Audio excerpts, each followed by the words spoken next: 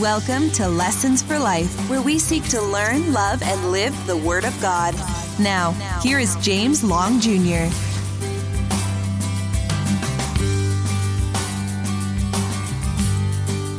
Hey everyone, today I want to talk to you about who do we confess to?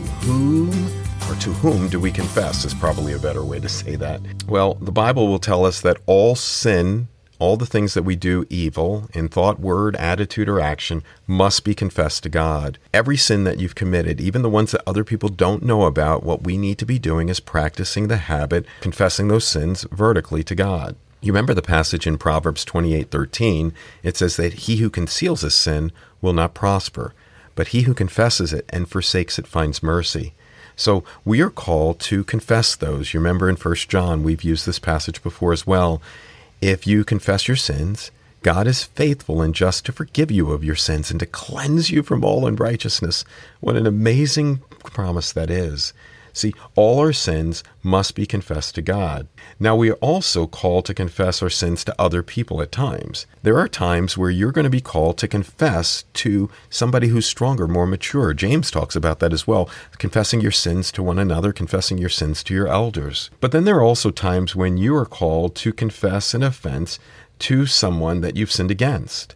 And you're doing that in order to seek their forgiveness. So, I've sinned against you, and I am obligated to come and make it right, to seek your forgiveness and to ask you for forgiveness. And so I'm called to confess my sins. I often get asked, well, what kind of sins should I confess to somebody else? And that's a great question.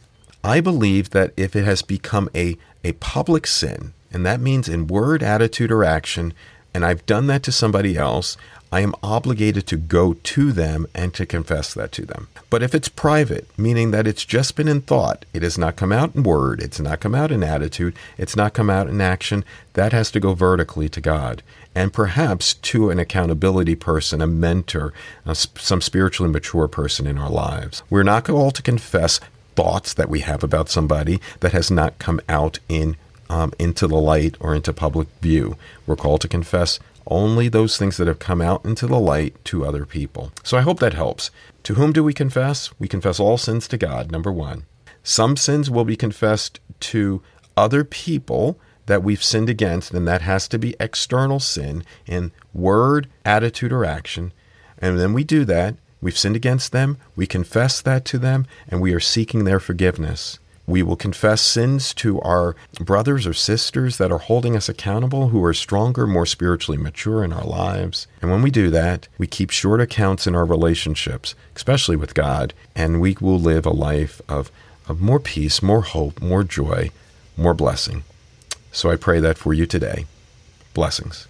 This has been Lessons for Life with James Long Jr. We hope you have been blessed. For more information, go to jameslongjr.org.